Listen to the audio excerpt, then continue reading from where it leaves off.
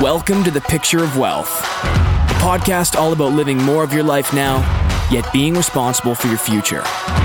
Lifestyle experimenter, wealth scientist, and financial coach Dustin Service shares life hacks, wealth tips, and interviews successful entrepreneurs on how they're thriving in happiness, purpose, and prosperity.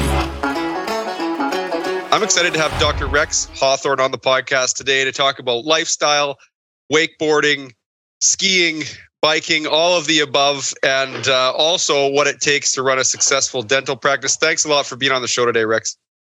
Hey, my pleasure, Dustin. So in doing a little prep for just sort of warming up into the conversation, you went to the World Championships for wakeboarding, did you not? I did. Okay, and you were how old when you went there? Oh, let's go with, say, I think I was 49 or 50, somewhere in there. Okay, so that obviously, I've known you for a long time. I really respect what you've done. And knowing sort of roughly what I thought your age would have been, I was very, very inspired at, when you're running a successful dental practice, 4 kids, you've got lots of work-life balance stuff happening. How did that thought come about to actually get into wakeboarding, let alone go, world championship level? That's a good question. To be honest, it wasn't actually planned. I've always enjoyed water sports. I grew up in Vernon, and I had a dad that was very much into water skiing and whatnot. So we started at a young age, and it's something that my brother and my dad and I kind of did as a family. And, looking back, certainly some fond memories, lots of time spent with dad and my brother on the lake.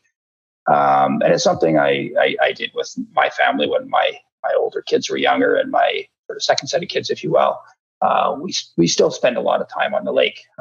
My son really enjoyed wakeboarding and whatnot. And, as sort of time went on, he started to compete. He was on the BC team, and Worlds were held in Toronto a number of years ago, and he had an opportunity. He got to the level where he could participate. And it really wasn't even a thought on my radar. I mean, I enjoyed wakeboarding and, spending time with the family as such. And my son he qualified and made it to Worlds. And he said, "Hey, Dad, well, why don't you go?" And I said, "Well, I haven't qualified. I haven't done anything." And he said, "Well, Dad, I sent a video in, and they qualified you." And maybe just to step back a little bit, as you know, Dustin, but probably your listeners don't, I was involved in a rather serious mountain biking accident in 2005, and I broke my back. So I live in a wheelchair. I have a spinal cord injury. So my son sent a video in of me wakeboarding, as I do, in what I refer to as a bucket. I have an adaptive seat that I put on my wakeboard. And so when they saw that, I gather they sent my son an email back and said, "Yeah, your dad can compete." So I did. Wow. So it really wasn't something that I had planned on doing, trained to do. I wakeboard a lot with the family, and away I went. So, but you still do you go south, or not right now, maybe, but you still go south and try and get in a little winter wakeboard here or there? Or no, am I forgetting that? No, I have wakeboarded, in Mexico and whatnot on trips, but it's just something we did when we were there for fun, but it's not something I do. I've taken my son down to California a number of times for camps at cable parks and whatnot. Yeah, I do that. And I used to do a lot of kiteboarding down in South Padre Island in Texas. So that was more of the thing I used to do. But wakeboarding, not really. That's sort of more of a summer sport that revolves around the family here on the lake. Were you at all, back your 30-year-old Rex, were you very intentional with again, I'm sure it'll come up, and uncover all the different activities that you do. But and this is a lifestyle wealth podcast. You've got a diverse portfolio of hobbies.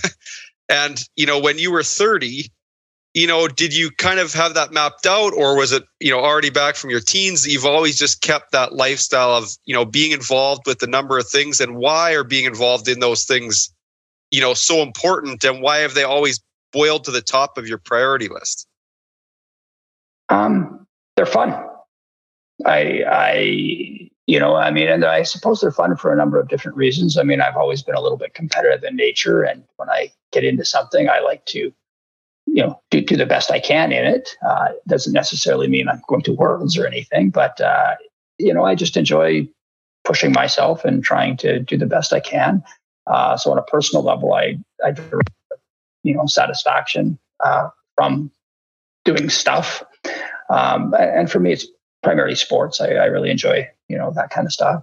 But there's also a lot of time spent with family doing it, time spent with friends doing it. And I really enjoy that. So, I've always made sports an important part of my life.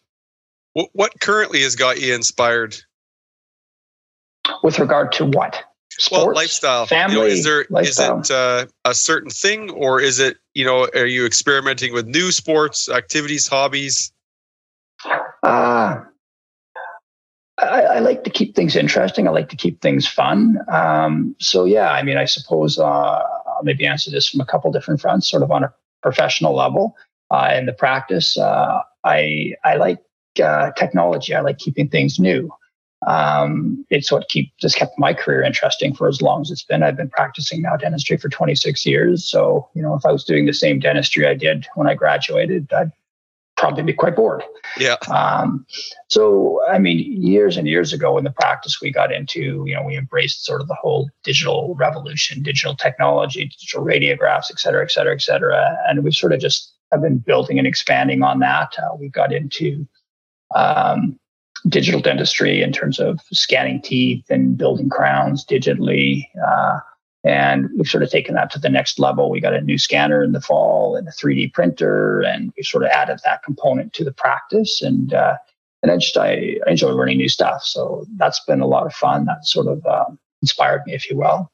On a professional level, I guess with regard to sports, we've always done, behind the boat, there's always different things we're playing with in terms of what you can ride. And a number of years ago, the family started surfing, and surfing was the new thing. So we got into surfing. And then a couple of years ago, we bought a foil board. And what is a foil board again? I think I know, but what is that? It's like a surfboard, but underneath, you remember the air chair that came out in the 90s? Okay, it's very much like an air chair on steroids. Underneath a surfboard, or pretty much for that matter, anything, they're mounting foils on catamarans, surfboards, wakeboards, kiteboards, all sorts of things. And all a foil is it's like a wing that's attached to a mast underneath your board. And by changing sort of the angle of how that wing is underwater, it lifts you up. So when you ride a foil board, you're depending on how long your mast is, you're 2 to 3 feet above the surface of the water, kind of just gliding. Okay. So the board isn't actually on the water. The foil is what lifts you up. So the kids got into foil boarding. So I thought, well, hey, if they can do it, I can do it. And it was a bit of a challenge. I'm not going to lie. I started out just lying on the board, trying to get up, and that didn't work. And obviously I can't stand. So yeah, I ended up strapping my bucket that I use for wakeboarding onto the surfboard, and with a lot of practice and perseverance, I guess, for lack of a better way of describing it. A few curse words, I assume. There might have been a few of those that came out on occasion, yes. And but yeah, so that was been kind of my new thing. I got into foiling, and I wanted to learn to foil behind the boat as sort of step one, and surf like without the rope. So toss the rope and just ride the wave. And my, I suppose, long-term goal is I used to do a lot of kiteboarding, as I think you knew, and I'd like to try foiling with a kite. And see how that goes. And then sort of a new sport that's evolved maybe in the last couple of years. Instead of kites, people are they call them wings. So it's like picture a windsurfer, with the mast on the board. The wing would be like the sail on a windsurfer, except it's not attached to the board. You just hold on to it with your arms. And you use that wing to drag you around the lake. And I thought that might be kind of fun to try.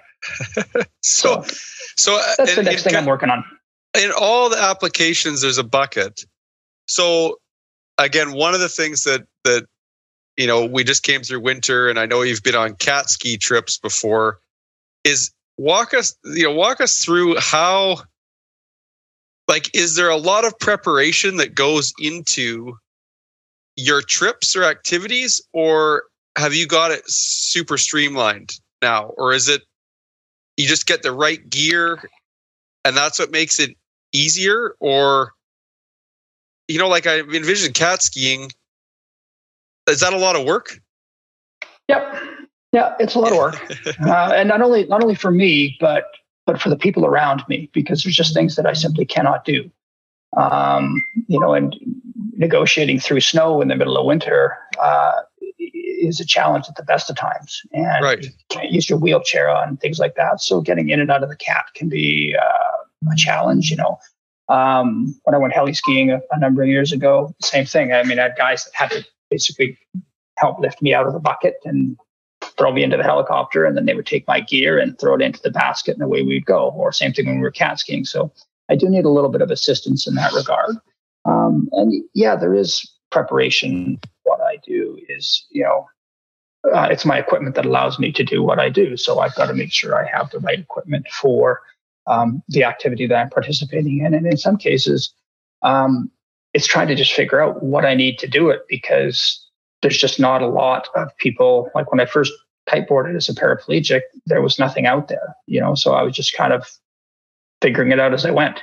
And so sometimes you'll go out and you'll try something and, it didn't work, and you'll go back to the drawing board. And, I was fortunate enough that I had a dad that was quite handy in the shop, and we built countless adaptive devices, with, fiber seating devices with, fiberglass. I call them buckets, but it's just a seating device. So a bucket that sort of holds me in a position I need to be in for a certain sport, so we've designed and built various adaptive, seating devices to use for different applications. So yeah, a big part of it is equipment driven. When I'm skiing, for example, downhill skiing, I don't have knees or legs to absorb the shock, the impact of, skiing bumps or going off jumps or riding in the park or that kind of stuff, drops and whatnot. So it really depends on the equipment I have. So, what shock do I have underneath my bucket? How is that shock tuned? What ski am I skiing on? Is my ski well waxed? I hate pushing. I'm lazy. The last thing I want to do is have to push on the flats. So, keeping my equipment well tuned makes my life easier when I'm on the hill skiing. Right. So. And I see a correlation between you have a fairly big team in your dental practice. Rough how many staff on any given day? I think we have 17. There's 17 of us. Now, we're not all there on any given day. To be honest, I don't know how many staff I have working on any given day. I just mean on as sort of throughout the, in the practice on the payroll or staff. Yeah, there's about 17 of us. 17, 18 if you include me. Right. And that's a generous size, a great size practice. And I see a correlation between your leadership and leading the team to get you where you've got today with the dental practice, and then leading. It's almost like, maybe not leading your friend group, but you've got to coordinate. Is there something, that Jim is your father, correct? That's right. So is there something Jim taught you or your mom taught you that was kind of the thing you still use from when you were, 18-year-old Rex or 15-year-old Rex that you saw, that now you have this parallel leadership skill in business and in personal? Yes and no. Yeah, that's a good question, Dustin. I'm just trying to think how to answer that. Well, if there isn't, then it's, that's an answer. In terms of the leadership part, I'm going to say I don't think so, no. neither of my parents in the roles, the jobs they had, the careers they chose. My dad was an electrician by trade. My mom a registered nurse, and we came from a working class, blue collar sort of family. And the one thing that my parents both definitely instilled on me was good work ethic. My dad was a bit of a workaholic, as was my mom to some degree.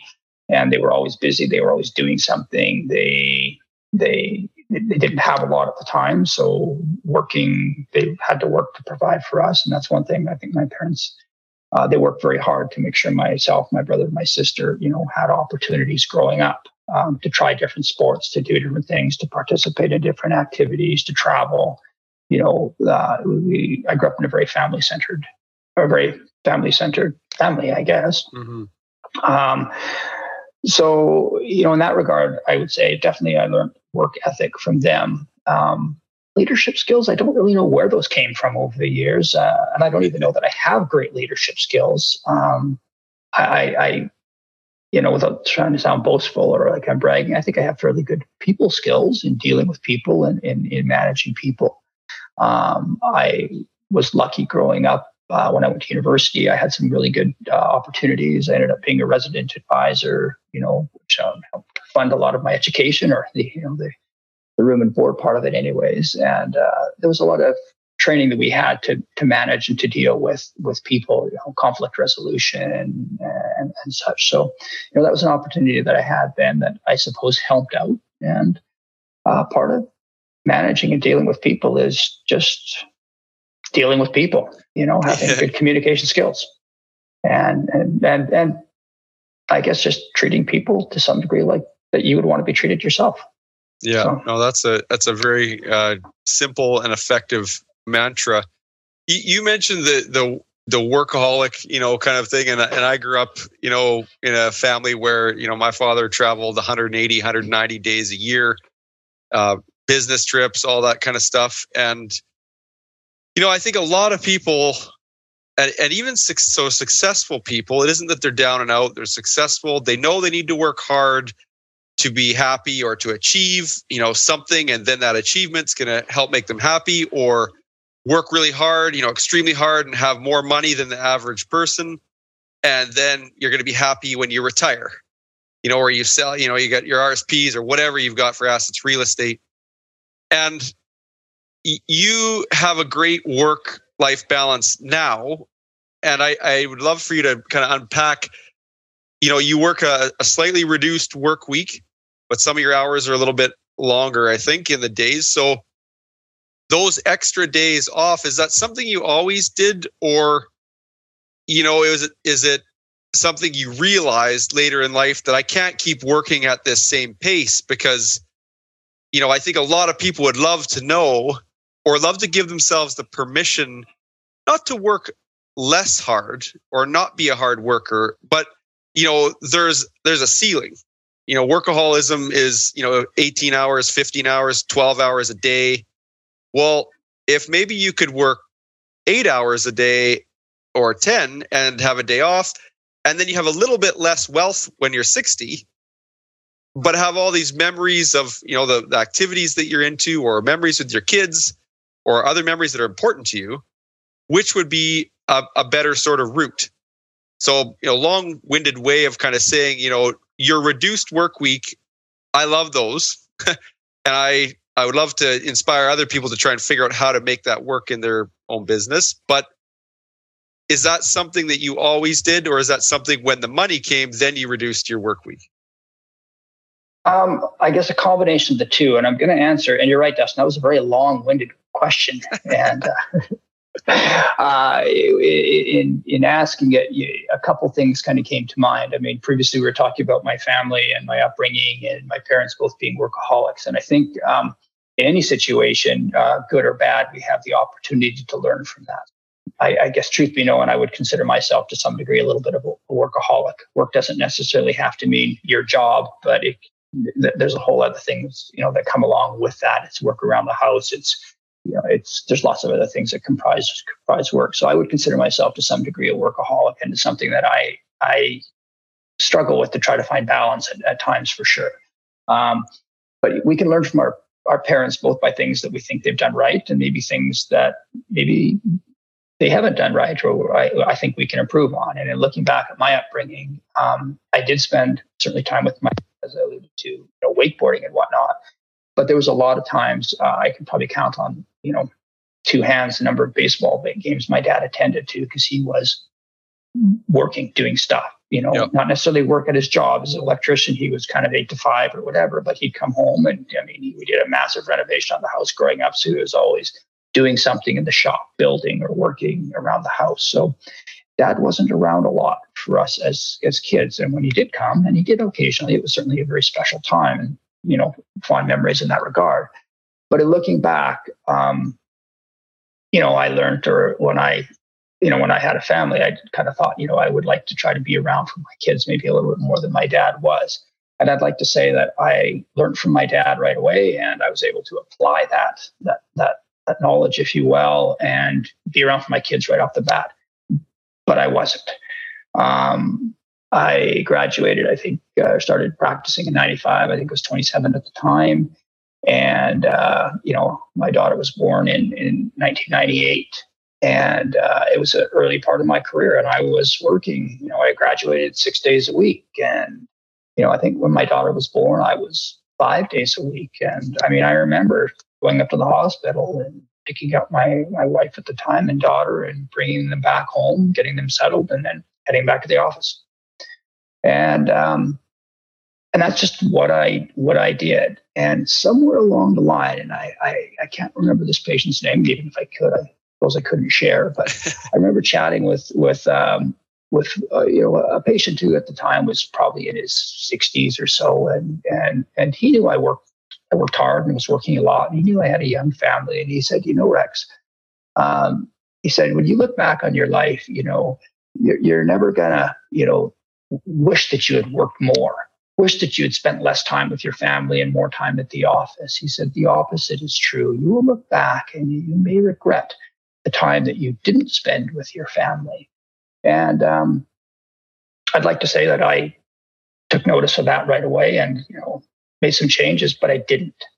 And really the revelation for me came, or really kind of hit me, when my daughter went to kindergarten. I remember taking her to kindergarten for her first day of school and thinking, holy shit, am I allowed to say that? Oh yeah. That's what I thought. Holy shit. Like she's in kindergarten now. And I had missed an opportunity to maybe be around for her a bit more when she was a toddler. And it was at that point that I committed to make some changes. My son was 2 years younger than my daughter. He was born in 2000. And at that point, I was working, I think, 5 days a week, and I dropped a day and I started working 4 days a week. And maybe a year later, I went to 3.5 days a week. And so I could have some time off, just the Saturdays and Sundays, but, Fridays. And then, every second Thursday I would take off. So I had time to spend with my kids when they were younger. And, my son and I, we would ski on every Thursday. We'd go skiing, or I would drive them to preschool and just stuff. We just do things together. And, in looking back, I have absolutely no regrets in doing so. Sure, I didn't pay off my house as quickly or pay off debt or do whatever. There wasn't maybe as much cash flow as there could have been. But I was in a fortunate enough position that there was enough cash flow to do what I needed to do to support the family and look after our needs in that regard, and still spend time with my family. And so, yeah, it wasn't just an epiphany. I woke up one morning and made some changes, or something that I learned when I was a kid. I'm simply put, not that smart. But it was that patient. And then when my daughter, entering kindergarten, that's when it kind of really, it was a bit of a wake-up call, I guess. Did you have to go through a decision sequence? Because you're a competitive guy, and you're building your practice, and obviously more patients, more bookings, more revenue. So you have revenue increase. Every business owner has some sort of goal around the growth of their business. Did you ever have fear that if you started reducing your hours, that your revenue was going to go away? Not go away. But interesting story, Dustin. When I dropped a day a week. And I guess I'll step back a little bit. I didn't worry about not having revenue. I did certainly consider that my income would be reduced, and I did the calculations and figured we could manage. It would be fine. It would just take a little longer to pay stuff off. And I always, I guess, had the option.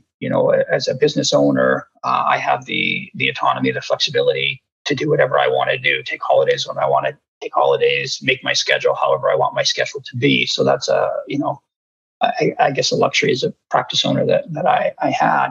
And I always knew that if I cut my hours back and it didn't work out and shit hit the fan, or for whatever reason, it just wasn't working, I could always add that day back and I could work more. So there was always that security blanket, if you will, that I could. But interestingly enough, I found dropping a day, the net revenue didn't decrease at all. And the overall practice revenue, over time kept going up, and my personal income didn't really change. Yeah. And if anything, over the years, and keep in mind, I was, at the time, I was maybe within the first 10 years of practice. So my business was still growing at the time. And so part of that was just growth, and part of it was just increased efficiency. And, it takes time to learn to be a good dentist to increase your efficiency and hone your skills.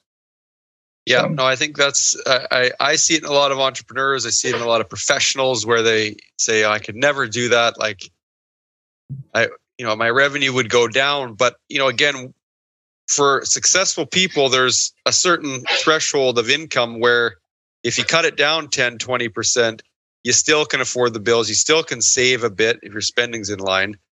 So there really, what's the worst that can happen? Your revenue goes down, your revenue goes away. You always can pick it back up. So you can pick it back up. And I guess, Dustin, at the end of the day, and again, you need to put food on the table. You need to provide for your family. There's certain things that you need to do. And beyond that, it's just saving for the future. And, I just don't know. Sorry, I just lost my train of thought there. I think you're talking about prudent. Oh, sorry, success. And I think that's the one word you throw out there is success. And sometimes I think that we define, how do you measure success? What is success? And that's where I think people may have different definitions of success. And sometimes I think, especially in this day and age, success is tied to dollars and cents. The more dollars and cents I have, that must make me more successful. Yep. And if that's how you define success, then maybe that's the benchmark you're using. As an athlete, as a runner, you may define success in terms of minutes and seconds. As an entrepreneur and someone in business, you may define success as dollars and cents. But I don't necessarily look at it that way.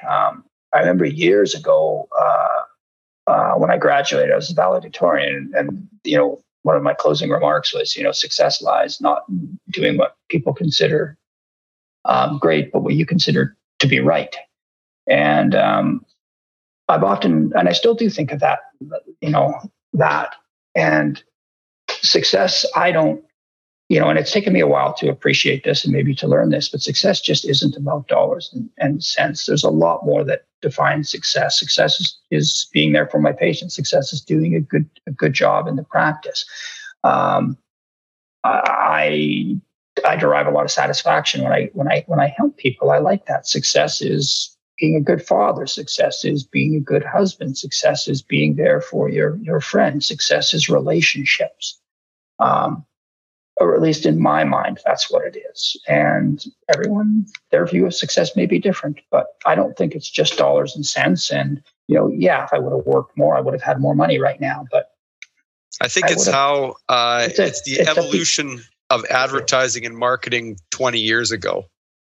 And from the studies I've done on happiness and wealth and money and rich and poor and all that kind of stuff, I think a lot of it stems back to, if you want to, feel good, then you need to be rich and afford certain things, and those items were marketed to us.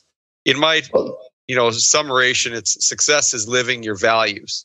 and all those things that you just sort of brought up. And, goals. So that, a lot of people map out their financial plan based on goals. It's like, we want to achieve this. Well, goals are like a really nice checklist, which they guide your efforts and your intention. But when you're really sort of digging it and unpacking it, it's going back to the values. You mentioned relationships. Okay, well, is that more important than money? Okay, well, then paying attention to your friends' birthdays is very important, and it needs to be recognized instead of, your bandwidth being, consumed by, dollars. So, again, that's similar to what you're saying, and I don't know. A good question, Dustin. You talk about people mapping out their financial goals, but why don't we map out our family goals? And maybe some people do, or personal. I think goals, a lot less people do. Hardly anybody, because you're talking about warm and fuzzy, and you're talking about stuff that there's not a lot of marketing on the topic of values. What are those, and how do they really affect my life? But they have a direct correlation to happiness, because if you have all the money in the world, you might be so disconnected from what's actually important that you're buying things and it's giving you a hit for a month, and then whatever that new thing is, that's not doing it for you. You just move on to the next thing. No, totally. You're absolutely right. And you talked about, you've done a lot of reading and whatnot. And when I work out at night, I often will watch, TED Talks or YouTube videos on different things just for something to do while I'm exercising. And there was a TED Talk I listened to a number of years ago, and it was exactly on that, on what makes people happy. And interesting enough, it's do you remember who it was? I don't. But here's what I'm going to tell you, Dustin, and I think this is a really good thing to look up. It's one of the longest studies out there on happiness. It was done in Harvard, and the study was started in the late 1930s. I think 1938. Don't quote me on that. And they took 260 some odd students from Harvard, and they basically followed them through the course of their life. Okay. And later on, they actually took some of the offspring of the kids from the initial participants in the study. And the study is to the best of my knowledge, still going on. And so it is. It's one of the longest lasting, or it is the longest lasting study out there on happiness and quality of life. And to sort of sum things up, really what they found is it's not dollars and cents at the end of the day that when people reflected back on their life that they were happiest. Some of the happiness came from the quality of relationships, whether it be relationships with your spouse or significant other, relationships with family, relationships with friends. The people that had good, solid relationships had the most amount, or would recount that they had the most amount of joy and satisfaction in their life. It wasn't dollars and cents, it was relationships. Mm-hmm. So it kind of ties in with what you're saying there. I mean, we tend to focus on, and I think there's a lot of marketing. And you mentioned, 20 years ago, the marketing that was done on money, and accumulate. And I understand why they do that, because no one makes money if you go out and have coffee with your buddy. Well, maybe the coffee shop does, but there's not a lot of money to be made in that versus fancy cars, and all. Yeah, exactly. So, as a society, we probably become a lot more materialistic as time has gone on, because we're led to believe that if you have this widget, then you're going to be happy. And then once you have that widget, you think, wow, I'm going to be happy. And you are. But that happiness is fleeting. And then all of a sudden you move on to the next widget that you need to be happy, because that's what they tell you on TV. If I have this, then I'm going to be happy. If I buy this, I'm going to be happy. If I go here, I'm going to be happy. And it's not to say that you don't derive satisfaction from maybe having that, but it's short-lived, and you simply move on to the next goal or the next whatever widget. You talked about certain relationships. This is a book, Ikigai. I don't know if you ever have seen it, but it talks about. It studies some of the longest living people. It's the highest. So the Okinawa region in the Asian islands has the highest concentration per capita of people over age 100. Okay. So one of the things that they talk about in there that's, important from the time that they're kids is something called a MOAI. That's like, it's MOAI, and that's your friend group. So this is a tight little group of people that help you throughout your whole life, and you help them. And they even go as far as, like, they don't have the word retirement. They don't have the word retirement planning or, that kind of thing, because for one, they don't retire. They still help keep up their gardens and different things, but they all put a little bit of money every month in a little pot. Not a lot, but then when somebody needs help in the MOAI, that pot of money can be doled out to help people or help a child, get a plane ticket to go to university or different things.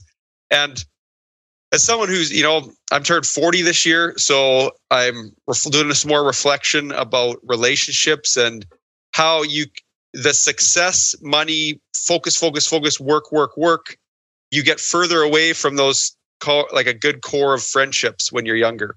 And you get family and life. You don't have those as many interactions. You need to create and be intentional about your MOAI. And again, inspiring from your stories is the hobbies and sports that bring people together. And, I hear a lot of people say, well, I don't know. I don't really have that big of a friend group, but they don't do any activities. So again, I know you're part of the study club and staying sharp in business. What is going to be sort of the next 5 years of business? What's that going to look like, or where are your goals? You've got, some kids graduating, just you've got life changes. Is it bigger? Is it more life, more time with the kids still? Or as you've got getting older and the kids are getting older, is that shifting? Well, in sort of reflecting and looking back, there's sort of been, ups and downs, in terms of time available to spend with friends. But I think you hit the nail on the head. Relationship, things take work. But I think as parents, before having kids, I had spent a lot of time with friends because I didn't have the commitment to family, or to a lesser degree, it was just, my wife and I and whatnot. And then later on, having kids. And it's something I've seen, my friend group, we all went through, and in a lot of cases, we did things instead of just myself and friends, we did things, my family with their family. So we were still spending time together, but it was differently. And things have revolved a little bit more around the family, and you had to make a bit more of an effort to maintain those relationships, reach out. And it doesn't have to be long. It could be a little phone call every now and then, or like just reaching out to someone's birthday and chit-chatting, or going for a ride. Sports have always been something that have brought me together with friends. But as time goes, with having kids, you tended to spend, or I spent more time. If I was going to go skiing, rather than ski with my friends, I would ski with my family, and then there was a time, of course, when your kids become teenagers and you're the last people they want to spend time with. That actually is another point that, it was a bit of pivotal in life when you start to realize that your kids don't want to hang out with you so much anymore, and you're not the center of their universe. Their friends and maybe their first boyfriend or girlfriend all of a sudden become the center of their universe. And anyways, I digress. But yeah, so it went from a period where I skied a lot with my kids, and then my kids didn't want to ski with me, and all of a sudden I was skiing with my friends. And now my kids and my friends and I ski together. Yeah. Now, keep in mind, Dustin, as you know, this what your listeners won't.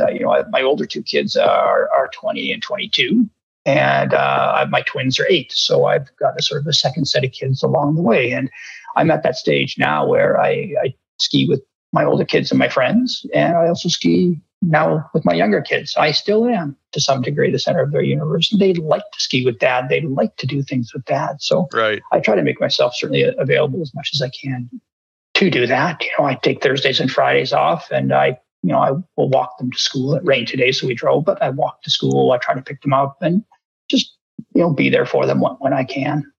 So you've done a great job of summarizing a lot of what I think this question is, but I ask every guest on the podcast is, what is Rex Hawthorne's ultimate picture of wealth?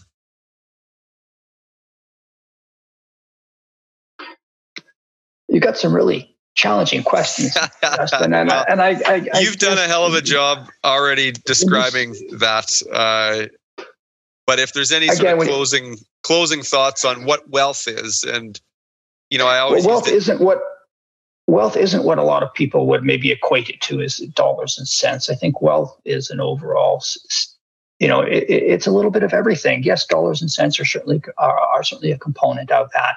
And Dustin, the reality of our conversation here is there are people out there, and there's a big segment of the population, unfortunately, that they have to work there 5 days a week. They have to work long hours. They have to hold down 2 jobs to simply provide for their families. So to some degree, a part of our conversation here is, I'm very lucky in that regard that I can afford to cut back and still be able to provide for my family. So for a lot of people, unfortunately, some of these, they just can't do some of the things. They can't do that. Right.